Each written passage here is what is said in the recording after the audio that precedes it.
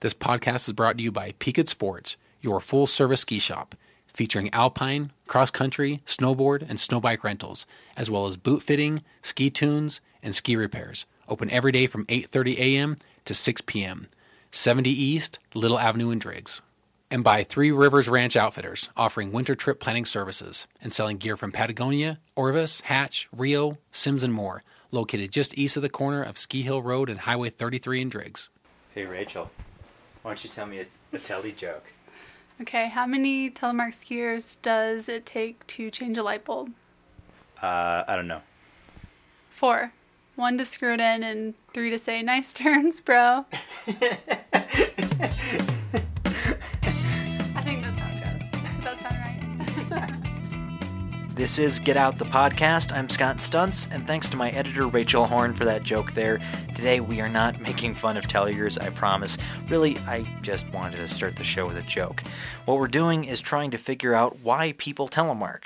I know I'm friends with plenty of people who telly, but I'm not quite sure why they do it. But one of the great things about being a reporter here in the Teton Valley is that you get to meet plenty of people who know a lot more about the outdoors than you do. I was presented with a pretty good chance to get my questions answered when I covered the Intergalactic Championship of Telemark Free Skiing that was held up at Grand Targhee. So today on Get Out, why telly? I talked to 2 racers, one of their moms, and a coach to answer that question. This is the last time you'll hear me till the end of the show. I'll let Andrea take it away. Andrea Huskinson, and I grew up in Rexburg, Idaho, so Targhee's my home mountain, but I ski out of Alta now. I used to be on the Freeride World Tour for 6 years, actually. This is my first year on tellies, and I just decided to do the comp for fun, so I'm still learning how to telly.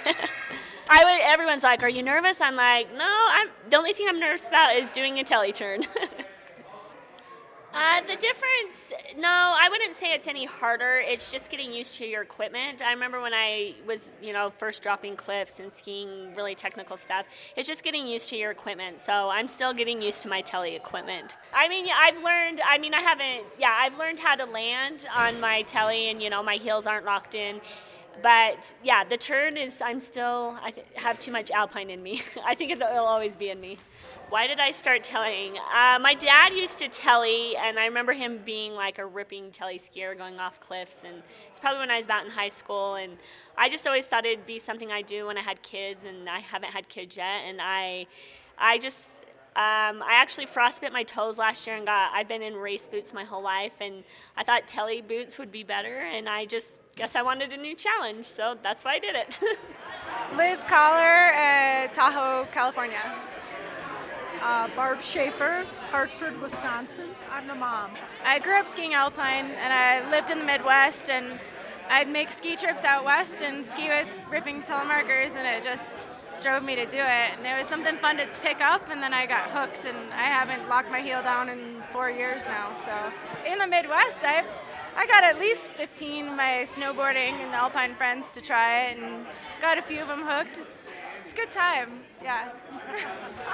There's elements of it that are harder for sure, but it's more just the turn's really fun, and it gives you a lot more options, and so it's all about the turn until you try it. That's how I've gotten friends to try it, is just telling them you got to try it once. This is my first big mountain. I did a bunch of park competitions in the Midwest, but yeah, I took an easy run the first time, thinking it would do me well to play it safe and ski well. Not so hot on the scoring, so we're going to try to go big tomorrow. Woohoo! I'm praying hard. Being the mother of Elizabeth Collar is nerve-wracking as it is. This is a girl who fell 30 feet off a mountain a year and a half ago and climbs and skis today. But honestly, until you just said that, I didn't realize that your skis don't come off.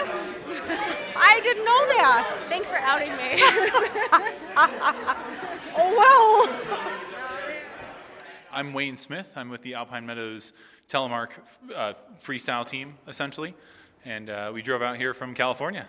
I've done one of these before, and it was one of the better things I've done. I have great memories from it. And it kind of means a lot for me to see the kids experience that same thing. So we have no other telecomps. This is the big one now.